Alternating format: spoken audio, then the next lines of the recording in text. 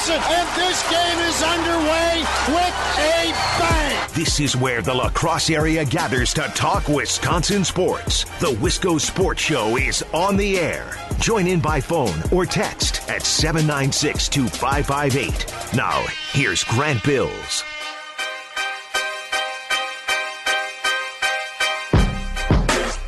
Last night was surreal. Last night was a little hard to believe. Bucks fans, I don't know if I have ever felt what I felt last night. The Bucks, of course, getting the Eastern Conference Finals underway against Toronto last night, and the Bucks coming away 108-100 winners. Game one at the Fiserv Forum last night. And we'll talk about the X's and the O's. We'll dig into the box score a little bit and talk about some things that jumped out to me. But most importantly, I am so happy. I know we're not from Milwaukee. I know we don't live in Milwaukee. We're across the state. But is proud the wrong word? Does proud make me sound like a dad of the way that Milwaukee and Wisconsin as a whole just showed out last night? Fiserv Forum was rocking, but if you followed the pregame coverage or the postgame coverage on TNT, the Deer District, that whole plaza outside of Fiserv was just rocking. There was no standing room. It looked like a concert. People crowding around the inside the NBA desk, with Shaq, Ernie, and Chuck chanting, being right up on the front side and the back side of the set. Like it was a great look for Milwaukee and how excited Bucks fans are to be in the Eastern Conference Finals last night. So I know we'll talk details and we'll talk who played well, who didn't, and how that impacts the rest of the series. But I got to get that off my chest. That was awesome. That was cool. That felt really, really cool. And I don't know if I've ever felt anything like that as a Bucks fan before. 108-100, they were winners in Game 1 last night. Let's talk about it. This is the Wisco Sports Show here on WKTY, presented by Play It Again Sports. I'm your host, Grant Bills. Thanks for hanging out. Thanks for joining me. We'll have Justin Garcia of the Bucks Radio Network coming up at 5:30. We'll talk to him as, of course, he was at Fiserv last night, taking care of things, covering the game. It really started off a lot like what Game 1 against the Celtics felt like. It felt very similar, eerily similar, strangely similar, uncomfortably similar. Raptors were knocking down their shots. Everything seemed to be going in. Giannis was getting roughed up, didn't appear to be getting the calls, didn't appear to be getting the whistle that most Bucks fans think he deserves, right? Raptors were beating him up a little bit, and of course the Bucks weren't hitting their shots. You put all that together, and that's the Game 1 catastrophe you saw just a couple weeks ago against the Boston Celtics. Now, it started like that. It felt like that in the beginning. The Bucks trailed 34-23 after the first quarter, and I'm not gonna lie. I was feeling like, here we go again. It's happening again. What we saw in Game 1 a couple Sundays ago against Boston is going down again. Now, luckily, a couple of things went differently this time. Here's the difference. Against the Celtics, the Bucks had Game 1. They didn't hit their shots. Giannis didn't get the whistle that he probably deserved. Boston was able to rough him up a little bit, maybe get away with it. Well, after Game 1, they go and make some adjustments. Giannis says, okay, well, I'm going to play this way. We're going to do this differently. And if the shots don't start falling, we're going to start doing this. And if the other team gets hot, we're going to do this. That, in round number 2, happening after Game 1, after that Sunday game. Yesterday, that happened at halftime. Last night, that happened during halftime and in the third quarter for Giannis. Against the Celtics, Giannis gets roughed up, has a pretty quiet Game 1, and after Game 1 says, okay, I'm going to do this, this, and this differently in Game 2, makes those adjustments. This game, Giannis did that at halftime. Giannis didn't have a free throw attempt in the first half. Came back, and in the second half wasn't incredible offensively. Toronto did a pretty good job making him earn everything, and if he was going to score, he was going to earn it from the free throw line. Giannis said, I'm not going to try to go around you. I'm not going to try to make plays that are flashy, that are necessarily highlight reel plays. I'm just going to you're going to beat me up. I'm going to give it back to you. And because basketball is designed where, much like other sports, the offensive player has the advantage, if you're roughing me up and I'm roughing you up, it's going to be to my advantage because I'm going to get to the free throw line. And I'm going to get my points that way. Now, yesterday, Giannis' stat line wasn't, I'm not going to say it wasn't impressive, it wasn't amazing. He had 24 points, 14 rebounds, 6 assists. I will say that if the Bucks just hit a couple more threes, if the Bucks shoot a little bit better, they shot 25%. Shot 11 of 44 yesterday. from beyond the three-point line, which is not very good, right? The Bucks normally average around 15 threes a game. Typically in the postseason, we've seen that be a little bit higher. They hit 11 yesterday. If they hit 3, 4, 5 more threes, Giannis is on the brink of a triple-double yesterday. And now all of a sudden, we're not talking about, well, Giannis only had 24. He had 14 rebounds, but offensively, he was really quiet, got a lot of those points at the free throw. Well, it doesn't matter, because if the Bucks just shoot an inch better from beyond that three-point line, we're talking about a possible triple-double for Giannis. He was finding open shooters yesterday. He was drawing defenders, collapsing them into the paint, kicking them out to open shooters. But until the fourth quarter, those open shots weren't falling. That was another difference in the fourth quarter. Giannis could have had a triple-double had they shot the ball just a little bit better. Most of the discussion last night was on Brook Lopez and his 29-point Splash Mountain explosion, hitting 4 threes last night. He had 4 blocks as well. It's not something you see very often. A player hit 4 threes and get 4 blocks. He was snapping up the rebounds as well. He had 11 for a double-double, 29. More points than he had in the entire Boston Celtics series combined through those 5 games. Brook was incredibly impactful last night. He was, as we've seen oftentimes with these Bucks, he was that one starter outside of Giannis who popped. Right? He was that extra starter who played a little bit above the waterline of what you typically see. So when basketball analysts or when media members say, well, you can't expect that out of Brook Lopez again, well, you're probably right. The thing that makes the Bucks great is when Lopez is quiet, now we see Chris Middleton explode. Or when nobody can get anything going, Eric Bledsoe can take over. Or Nikola Mirotic can get hot. Yeah, Brook Lopez probably isn't going to go for 29 again, but with the Bucks, it's very typical to see one of those 4 starters outside of Giannis have an above-average game. Last night, it was Brook Lopez's turn, and I bet if you were to ask him, he would probably say, about damn time, after the first 2 series of the 2019 playoffs. In terms of the bench, well, the Bucks bench was much better than Toronto's. We'll talk about their supporting casts coming up. Malcolm Brogdon was the bench player who flashed. He was plus 18 in his time on the court. Malcolm Brogdon, in his minutes on the court, he played 27 last night. In his time on the court, the Bucks outscored the Raptors by 18 in 27 minutes. Comparing that to the other bench players, the Bucks had a 9-man rotation last night. Ersan Ilyasova was an even 0. George Hill was an even 0. Pat Connaughton was a plus 1. Malcolm Brogdon, plus 18. He popped last night, was one of the few consistent three-point shooters that was hitting all throughout the game. He was 3 of 6. Bucks are happy to have Malcolm Brogdon back. Let's just say that. He was the one bench player. And by the way, and we'll talk supporting cast, we'll talk benches coming up next, but Malcolm Brogdon outscoring the entire Toronto bench, of which they only played 8 guys. So 3 bench players used last night for Toronto. Milwaukee used 4. I would imagine we'll see that continue. No names were really held out of the game last night where you're like, man, they got to get some run. Man, they got to get into the game. You know what I mean? So Giannis could have had a triple-double, was right on the brink. Bucks just needed to shoot a little bit better. Lopez was that one of the other 4 starters to play above his average line last night with 27, and Malcolm Brogdon gave him the needed zip off the bench. The Bucks, it almost felt like they stole it. It almost felt like they stole it at the end. They gave up 34 points in the first quarter. They gave up 24 and 17 in the third and the fourth. Defense clamped down. Offense got better, and they surpassed and ended the game on a 10-0 run to win 108-100. We're going to continue to talk. We're going to talk supporting cast. We're going to talk bench. And, of course, Giannis and company as well. We're continuing to break down the Bucks' Game 1 win over the Toronto Raptors as they take a 1-0 lead in the Eastern Conference Finals. You're listening to the Wisco Sports Show presented by Play It Again Sports. Back in a moment here on WKTY.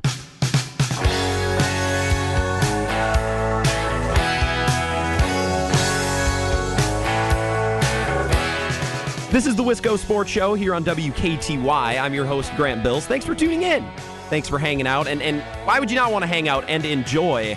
We're talking the Bucks 1-0 series lead. Eastern Conference Finals started last night. It was a cool scene. Fans everywhere outside the Fiserv Forum almost taking over that inside the NBA set with Charles and Shaq and Kenny and Ernie. It was a cool moment for Wisconsin, a cool moment for Milwaukee and all Bucks fans throughout the state last night. It was a cool feel, and look, we're a couple hours away from Milwaukee. We are on the other side of the state. I was out in downtown La Crosse last night doing a little bit of celebrating after the win last night. You would not believe the Bucks jerseys, the Bucks shirts, and not just Giannis jerseys, not just new shiny Giannis jerseys, but old Bucks jerseys before they rebranded, the purple and green, the red and green, players who have been gone for years. Like, this has been a long time coming for fans who have stuck with this team through thick and thin. And last night, I think, just validated and maybe shot some extra excitement, obviously, into Bucks fandom all over the state, not just in Milwaukee. I was talking yesterday on the show as we were doing a little bit of a preview of Game 1 about the supporting cast, because I think we can compare Giannis, we compare Kawhi Leonard all day. Like, whoever's better, make your argument, make your case. I don't think it's particularly, I don't think the gap is large. You can argue that Kawhi Leonard is better, fine, but not by much. You could argue that Giannis is better, but not by a huge margin. That's not going to, in my opinion, that's not going to be the deciding factor in the series because both of them are so good on both ends. Kawhi Leonard, Giannis was tremendous on defense yesterday. As much hype as Kawhi gets before being that two-way player, Giannis was just as good, if not better, on defense last night. These two players, I don't want to say they neutralize each other, but I don't know if you can argue an advantage for either one and their respective teams. Where the conversation has fallen is on the supporting cast. And this is where I think a lot of NBA people and NBA fans got it wrong. I think this is where people had it wrong against the Boston Celtics, saying Boston's deeper. Boston has a longer bench. Boston has more experience on their bench. No, they don't. I don't really know where that narrative came from. I don't really know how you could make that argument if you were asked to back it up with any sort of statistics or names or actual relevant information. I think the Bucks are probably the deepest team. We're probably the deepest team in this entire postseason, and they're getting healthier while other teams are getting more injured. OG Anunoby didn't play for the Raptors last night. Meanwhile, the Bucks are getting Malcolm Brogdon back, who might be one of, if not the most underrated player in the entire NBA. And I say that as a Bucks fan who is consciously trying to not come across as a homer. Malcolm Brogdon is incredibly underrated. They're getting healthier. They're getting deeper. And last night was just an example of why I think the Bucks are deeper than just about any team in this NBA postseason, including the Warriors, yes, including the Blazers, including the Raptors. Because last night, the Raptors bench was damn near unplayable. When Kawhi Leonard would go to the bench, and this is what we saw with LeBron in Cleveland for so many of those years, when LeBron was on the floor, they're competing. They're building a lead. They're slowly taking over a game. And the instant that LeBron went to the bench, the other team would go on a run, and that lead would be evaporated, and all that hard work that LeBron put in would go to waste. Kawhi Leonard has faced a very similar treatment in Toronto, and it wasn't that way throughout the regular season, but certainly in the postseason. When Kawhi Leonard is out there, this team has been great, and when he goes to the bench, not so much. The bench last night for Toronto, Norman Powell had 6 points. Serge Ibaka had 4. He was miserably bad last night. He was minus 17. Serge Ibaka with 4. And Fred VanVleet gave you 2. That was it. 12 points. Malcolm Brogdon single-handedly outscored Toronto's entire bench with 15. Now, Milwaukee's bench certainly wasn't as good as we have seen in the past in the postseason. I'm not going to act like Pat Connaughton went off because he didn't score. I'm not going to act like George Hill didn't score last night. Malcolm Brogdon gave you 15. And Ersan Ilyasova gave you 7. You only got 22 points off of your bench, but that's quite an advantage over Toronto's 12, right? But even past, we're talking about depth, we're talking about supporting casts. Ignore the benches and just look at the starting lineups. For example, Giannis scored 24 yesterday. Kawhi Leonard scored 31. Pretty comparable, although Leonard definitely has the advantage there, a 6-point advantage, or a 7-point advantage. 6-point, yeah. But you look at their supporting casts, they both got help from one player. Kawhi Leonard got help from Kyle Lowry, who gave you 30 and was lights out. I can't imagine we'll ever see him play that well in the playoffs again. Kyle Lowry had 30, and much like the Bucks had Brook Lopez score 29. Outside of that, that's where you really start to see that advantage for the Bucks. Marc Gasol only had 6. You look at a guy like Chris Middleton, who had 11. Mirotic had 13. Danny Green only had 6, while Eric Bledsoe had 9. Like I said, Chris Middleton, 11. The Bucks supporting cast was much better.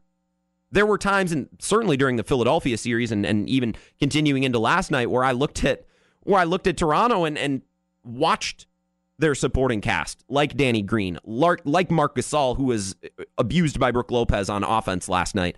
The Bucks, I think, are going to make life really tough for Marc Gasol. There were times where the supporting casts outside of Kawhi Leonard would stand there and wait for Leonard to do something. Much like maybe we saw in Cleveland with LeBron. Drive, draw players, and we'll sit out here for a 3, and if you can't make it happen, just heave one out here, and we'll try our best. That's what I saw with Toronto in the Philadelphia series. That's a little bit what I saw last night as well, though Kyle Lowry was tremendous. I do think there is an element of non-aggression. There is a little bit of hesitance from Toronto and players like Marc Gasol and Danny Green. And Pascal Siakam was okay. He had 15 points, but only 3 of those came in the second half, if I'm remembering correctly.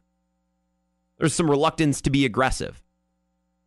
Let's talk about that second half. I saw this on a network show on First Things First on FS1 this morning, and then I checked it on the stats, made sure this was correct, because we only deal with correct stats. We don't botch things here on the Wisco Sports Show. I've never do mental math incorrectly. I never count up things incorrectly, right? Yesterday in the second half, Kawhi Leonard and Kyle Lowry went 12 of 24 for 37 points in the second half, okay?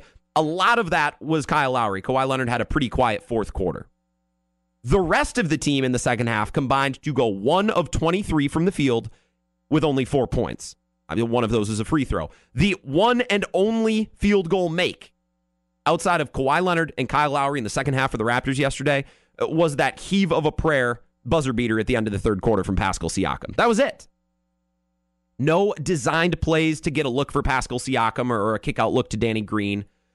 No high pick and roll or something designed to get Marc Gasol a touch where he finds an advantage. No. The rest of the team, so not just the bench, but the supporting cast outside of Kawhi Leonard and Kyle Lowry combined to go 1 of 23 for only 4 points, and the one made field goal was a prayer heave at the buzzer. So to say that Toronto is a deeper team, a team that can go deeper into its bench and gets more from its supporting cast outside their superstars, it's just factually incorrect, and you could see it, and it was obvious last night. 4 points in the second half outside of Kawhi Leonard and Kyle Lowry. Kyle Lowry was tremendous. And if you've watched the NBA with any sort of detail in the playoffs the last couple of years, you know that that's typically not the case. Typically not the case for Kyle Lowry. Typically he's actually quite bad. Sometimes it looks like the moment's too big for him. Sometimes it looks like he's overshadowed by other players who are just better in stressful situations, on the road, in meaningful games in the postseason. Kyle Lowry was tremendous last night. He had 30 points, 7 of 9 from beyond the three-point line. Now, for all the people out there who are saying Brook Lopez isn't going to score 29 again, okay, that's true. I might make a wager that Brook Lopez has just as good of a chance to score 29 again as Kyle Lowry does to score 30. I'm just not a believer in Kyle Lowry. I'm just not. I think that was an outlier last night.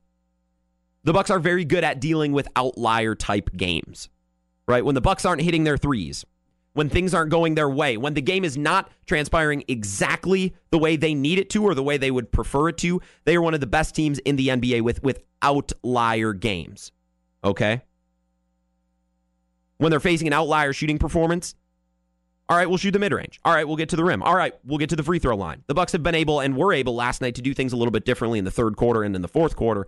And as I said at the beginning of the show, the adjustments that were made in the previous round against Boston between game 1 and 2, they were made at halftime and at the third quarter break last night. They're evolving. They're getting better. They're beginning to believe, as Neo would say in The Matrix, right? Giannis making those adjustments at halftime, saying, all right, it doesn't need to be pretty.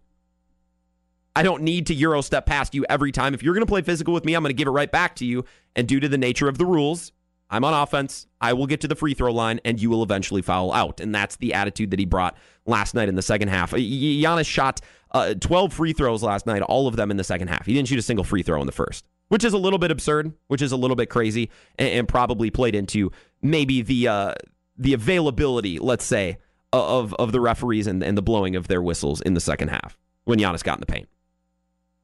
No free throws in the first half is a little bit of an outlier. Giannis making those adjustments at halftime, not waiting until after game 1. Improvements here, there, and everywhere. And we'll talk about those improvements with Justin Garcia of the Bucks Radio Network. He will join us coming up next. Of course, we got to talk to Scrady because he just can't keep himself off the airwaves. Scrady coming up, Justin Garcia on the way. A lot more of the Wisco Sports Show to come here on WKTY.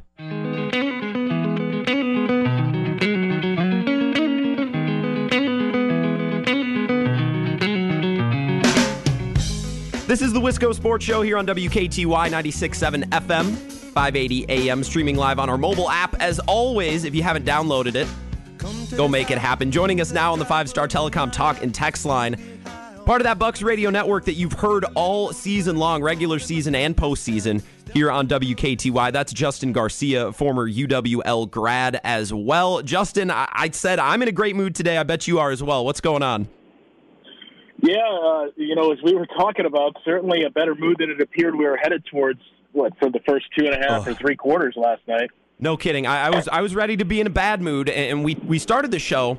I was talking about how it felt very similar to Game 1 against Boston, but this time Giannis seemed to make some of those adjustments at halftime and at the third quarter break instead of waiting until after Game 1. He's like, it doesn't have to be pretty. I'll just get to the line. If you want to be physical with me, I'll give it right back to you, which is a switch he made after Game 1. This time, just doing a little bit sooner. What was the difference that you saw after halftime and then again in the fourth quarter as the Bucks just creeped closer and closer before finally just jumping ahead and winning the thing?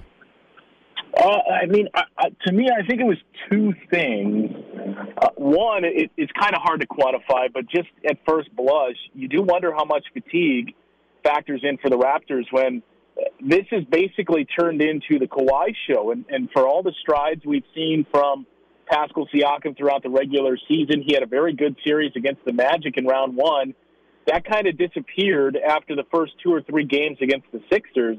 He didn't play poorly yesterday, but really the last 5 or 6 playoff games the Raptors have played, it's kind of all rested on the shoulders of Kawhi Leonard. And against the Sixers in that series, 4 of those 7 games, he played 40 minutes or more. He played 40 minutes or more again last night. And you do have to wonder how much, I guess you would say, he can hold up. Not that far, but how much fatigue factors in. So I think that was part of it. And not just Kawhi, but look at some of the minutes totals from some of the other guys that DeMarcus Gasol played. I think that might be one of the biggest adjustments Raptors coach Nick Nurse makes. In maybe all the talk was, in the Celtics series, how do you play Brook Lopez off the floor? Maybe you have to ask the same thing if you're the Raptors about Marc Gasol. He played a lot of minutes last night. Kyle Lowry played a lot of minutes. They had a lot of guys. They went 8 deep. They only played 7 in Game 7 against the Sixers. But it certainly seemed like a team that was starting to get some dead legs. But really the biggest thing to me was just regression, that the Raptors are not a three-point shooting team. They were so hot in the first half, shooting almost 50% from 3. The Bucks couldn't buy a bucket, that you knew both of those numbers would regress to the mean a little more. And I think those are the 2 biggest things that swung it in the Bucks' favor. Well, let's talk about three-point shooting. I want to come back to fatigue, but since you left with threes, I saw Dean Maniat, who's part of that Bucks Twitter sphere. He tweeted this the other night, and I thought this was really interesting. When faced with an outlier performance, meaning one of those instances where the Bucks shots don't fall and the other teams do. And this particular example means the Bucks shooting below 25% from 3 and their opponent over 45%. The Bucks won 52, almost 53% of those games in the regular season, meaning when their three-point shots aren't falling, they've found other ways to get it done. What did you see last night when the threes weren't falling? I believe they shot 25% even, 11 to 44 last night. How did they stay afloat through that whole game until their three-point shots did start to fall in the fourth quarter? Yeah, well, that's what good teams do. And Brook Lopez, honestly, in that, and we saw this, I want to say 2 or 3 other times this season. One, it may have been against the Brooklyn Nets. I can't remember who it was against, but we saw one other time, too, where Brook Lopez, I think he had 18 points in the third quarter and just took over when the shots weren't falling. And it seemed like Coach Bud just said, okay, Brook, we know you can get touches in the paint. We know you can get easy looks there. We're just going to go to that until we see some shots start to fall. That's what you saw, especially in the second half. Brook Lopez just took over. And I think for the Bucks, it goes back to what it's been from day one, in that every single player there will tell you when the shots aren't falling, they're not discouraged. And the coaching staff reminds them to keep shooting because, the whole percentage game, and we all know 3 is worth more than 2, but if you just stick with the percentages and the overall mean here, the more shots you put up, the more likely, even if you're struggling, the more likely they're going to start to fall. That's what we saw in really the fourth quarter is when it jumped out the most for the Bucks yesterday. But in the meantime, it was the offense of Brook Lopez that kept them afloat. And Eric Bledsoe, I thought, was much more aggressive in that third quarter, taking it to the basket. But really, we're doing it a service to not mention the defense because that's what allowed the Bucks to at least hang around. And there were some frustrating parts where every time it felt like the Bucks were going on a run, the Raptors would answer with a big shot and kind of slow that down. But in the second half especially, the Bucks defense made sure, even when the threes weren't falling, the Raptors weren't converting with baskets of their own. So the Bucks were able to chip away because of that post play from Brook, and I think the defense again. And Chris Middleton, I know a lot has been made and you and I think, have had this conversation a couple of times. Yeah. A lot is going to be made about the point total that Chris Middleton had yesterday, or some of the turnovers he had down the stretch. And that is frustrating. But the defense that Chris Middleton played on Kawhi Leonard yesterday can't go unnoticed. The job that he did, look at how inefficient Kawhi was from the field. He did get 31, but the amount of shots he took, and in the second half, too, again, maybe fatigue was a part of that, but Chris Middleton and company really made things tough on Kawhi Leonard in that second half. Justin Garcia of the Bucks Radio Network, UWL grad as well, joins us now on the 5-Star Telecom Talk and Text line. I thought, Justin, that going into last night, Budenholzer might be looking to transition towards a lineup where they play 3 guards, and then Giannis and Mirotic are their only 2 forwards, meaning you get Bledsoe, Brogdon, and Middleton all on the court at the same time with Giannis and Mirotic, because we saw them kind of tinker with that a couple games ago, and it performed really well. Brook Lopez might have last night put an end to that talk for at least a while.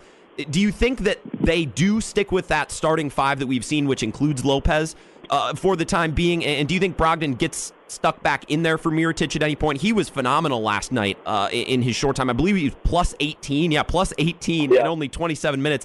Do you think Bud's content to keep him coming off the bench, or do you think the end goal is to get him back in the starting lineup before the end of this series?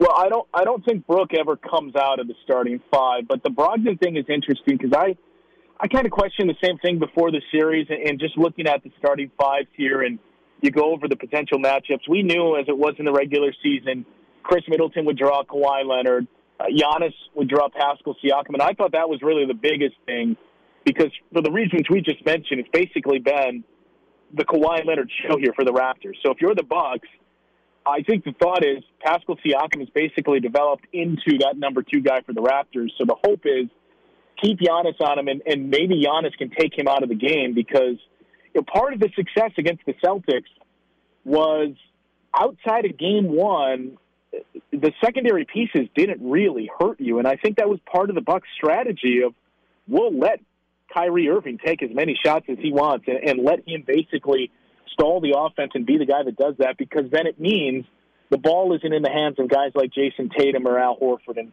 et cetera. I think to some extent it's the same here with the Raptors, in that you know how good Kawhi Leonard is. He's having one of the best postseasons we've seen from a wing player really all time, and really it's on the level of Michael Jordan. So you know how good he is. You're not going to completely shut him down. You know he's going to get his points. So I do wonder if part of it is just look to take out the pieces like Pascal Siakam and make sure it's just Kawhi. But when you look at the rest of it, okay, Brook Lopez matches up with Marc Gasol. You know Eric Bledsoe is going to draw Kyle Lowry. To me, the reason why I wondered if we would see Malcolm Brogdon back was because of Danny Green. And how confident do you feel knowing Nico Mirotic is who's going to draw Danny Green most of the time in those matchups? Yesterday, it didn't appear to hurt you, and I know Coach Bud talked about it before the game, too, and said, Nico approached him and talked about wanting to get in those kind of matchups, and Nico was kind of selling Bud on his defense and saying he thinks his defense goes unnoticed. So I think they're going to keep it as is for now. I mean, maybe that would change in the finals, but, the bench has been so important for this team. George Hill didn't have a great offensive game, but you still had big contributions from that second unit, and this time it was Malcolm Brogdon leading the way. So I think having that steady guard play coming off the bench is something that's been really big for this team. So I would anticipate, barring something unforeseen here, they're going to keep the same starting 5 throughout this series. Justin, last question. What do you think the message was in Toronto's locker room last night? What do you think the vibe was? Because I think it reminds me of last year's Game 1, where they played so well and they did everything right, and it looked like they were finally breaking through, and then the Cavs got him at the end, and you're really left standing there with your you-know-what in your hand, not knowing what happened. Is that what it reminded you of? Or do you think the Raptors, the other side of that coin, they played great, they didn't come up with it, but they know they can hang. They weren't supposed to win on the road anyways. What do you think the attitude, what do you think the demeanor is like going into Game 2 tomorrow night? As soon as that game ended, my thought, and I immediately went to was that was just a gut punch and maybe a backbreaker for the Raptors. And similar to look at the Western Conference in the semifinals, when a team like the Rockets, where you couldn't put away the Warriors last year when you were up 3-2. This year, series tied at 2, and Kevin Durant goes down. You can't win that game. You can't win at home. in a game when Steph Curry had 0 points at halftime, and you watch that game slip away. To me, it felt a lot like that for the reasons we outlined. The Raptors were shooting very well, really up until the fourth quarter. Kyle Lowry had a game that, I think it's going to be hard-pressed for Kyle Lowry to replicate what he did. Yeah. 30 points. I think he was 7 of 9 on threes. Kyle Lowry played incredible. The Bucks did not shoot the ball well. Giannis didn't have a great game. 3-point shots weren't falling for this team. And, the minutes totals and everything we went through, the amount of minutes you had to play Kawhi Leonard, similar to how things went in Game 1 against the Celtics, all of these things seemed stacked in favor of the Raptors. Free throws, too. There was 4 free throws in the first half for the Bucks. Giannis had none. That's the way they officiated the game. That's wild. It seemed to line up here for the Raptors, and for them to watch that game slip away in the fourth quarter when you have to get one of the first 2 games in Milwaukee, because if you fall behind 2-0, history says things aren't on your side here, and you got to win 4 of the next 5 games.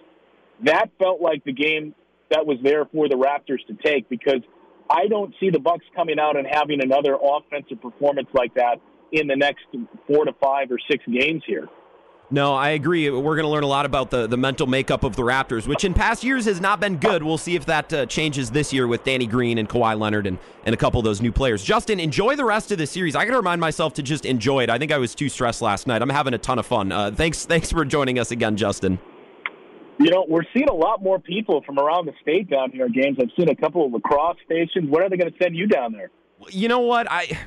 One of these days, I'm going to walk by my boss's office when his door's open, and I'm going to have the gall to say, hey, we got any of those? You got any tickets? You got anything for me? I've been scared to ask. But I know a couple other UWL students were down there last night, and downtown lacrosse last night was full of Bucks jerseys. Not just Giannis jerseys, but old red and green ones and purple and green ones. It was a cool moment. Well, good to hear, and you'll have to let me know next time you're down there. I will, Justin. We'll blitz the inside the NBA, the TNT set when we're down there for the next win. Sounds good. Thanks, Justin. That's Justin Garcia of the Bucks Radio Network. Joins us on the 5-Star Telecom Talk and Text line. Lacrosse is getting Bucks fever right now. The whole state is. When typically the Bucks have been a more regionalized team in the past, I don't think that's unfair to say, right? Like Marquette, when Marquette is winning national championships and they're winning tournament games, the entire state gets excited, right? Not necessarily the case when they're mediocre or awful, which has been more often than not for the Milwaukee Bucks the last couple of years. So if any of my bosses are listening, by the way, if you got any tickets, let me know. That's all I'm saying. We got guests wondering. It's for the good of the station, for the good of the Wisco Sports Show. So if you are listening, Just come talk to me. We'll talk tickets, okay? I want to talk about what Justin and I just discussed, and that is, where does Toronto go from here? Because there's 2 sides of this coin. It could go one way or the other. We'll talk about both sides and how that impacts the Bucks in their upcoming Game 2 tomorrow. Next, as we wrap up the Wisco Sports Show here on WKTY.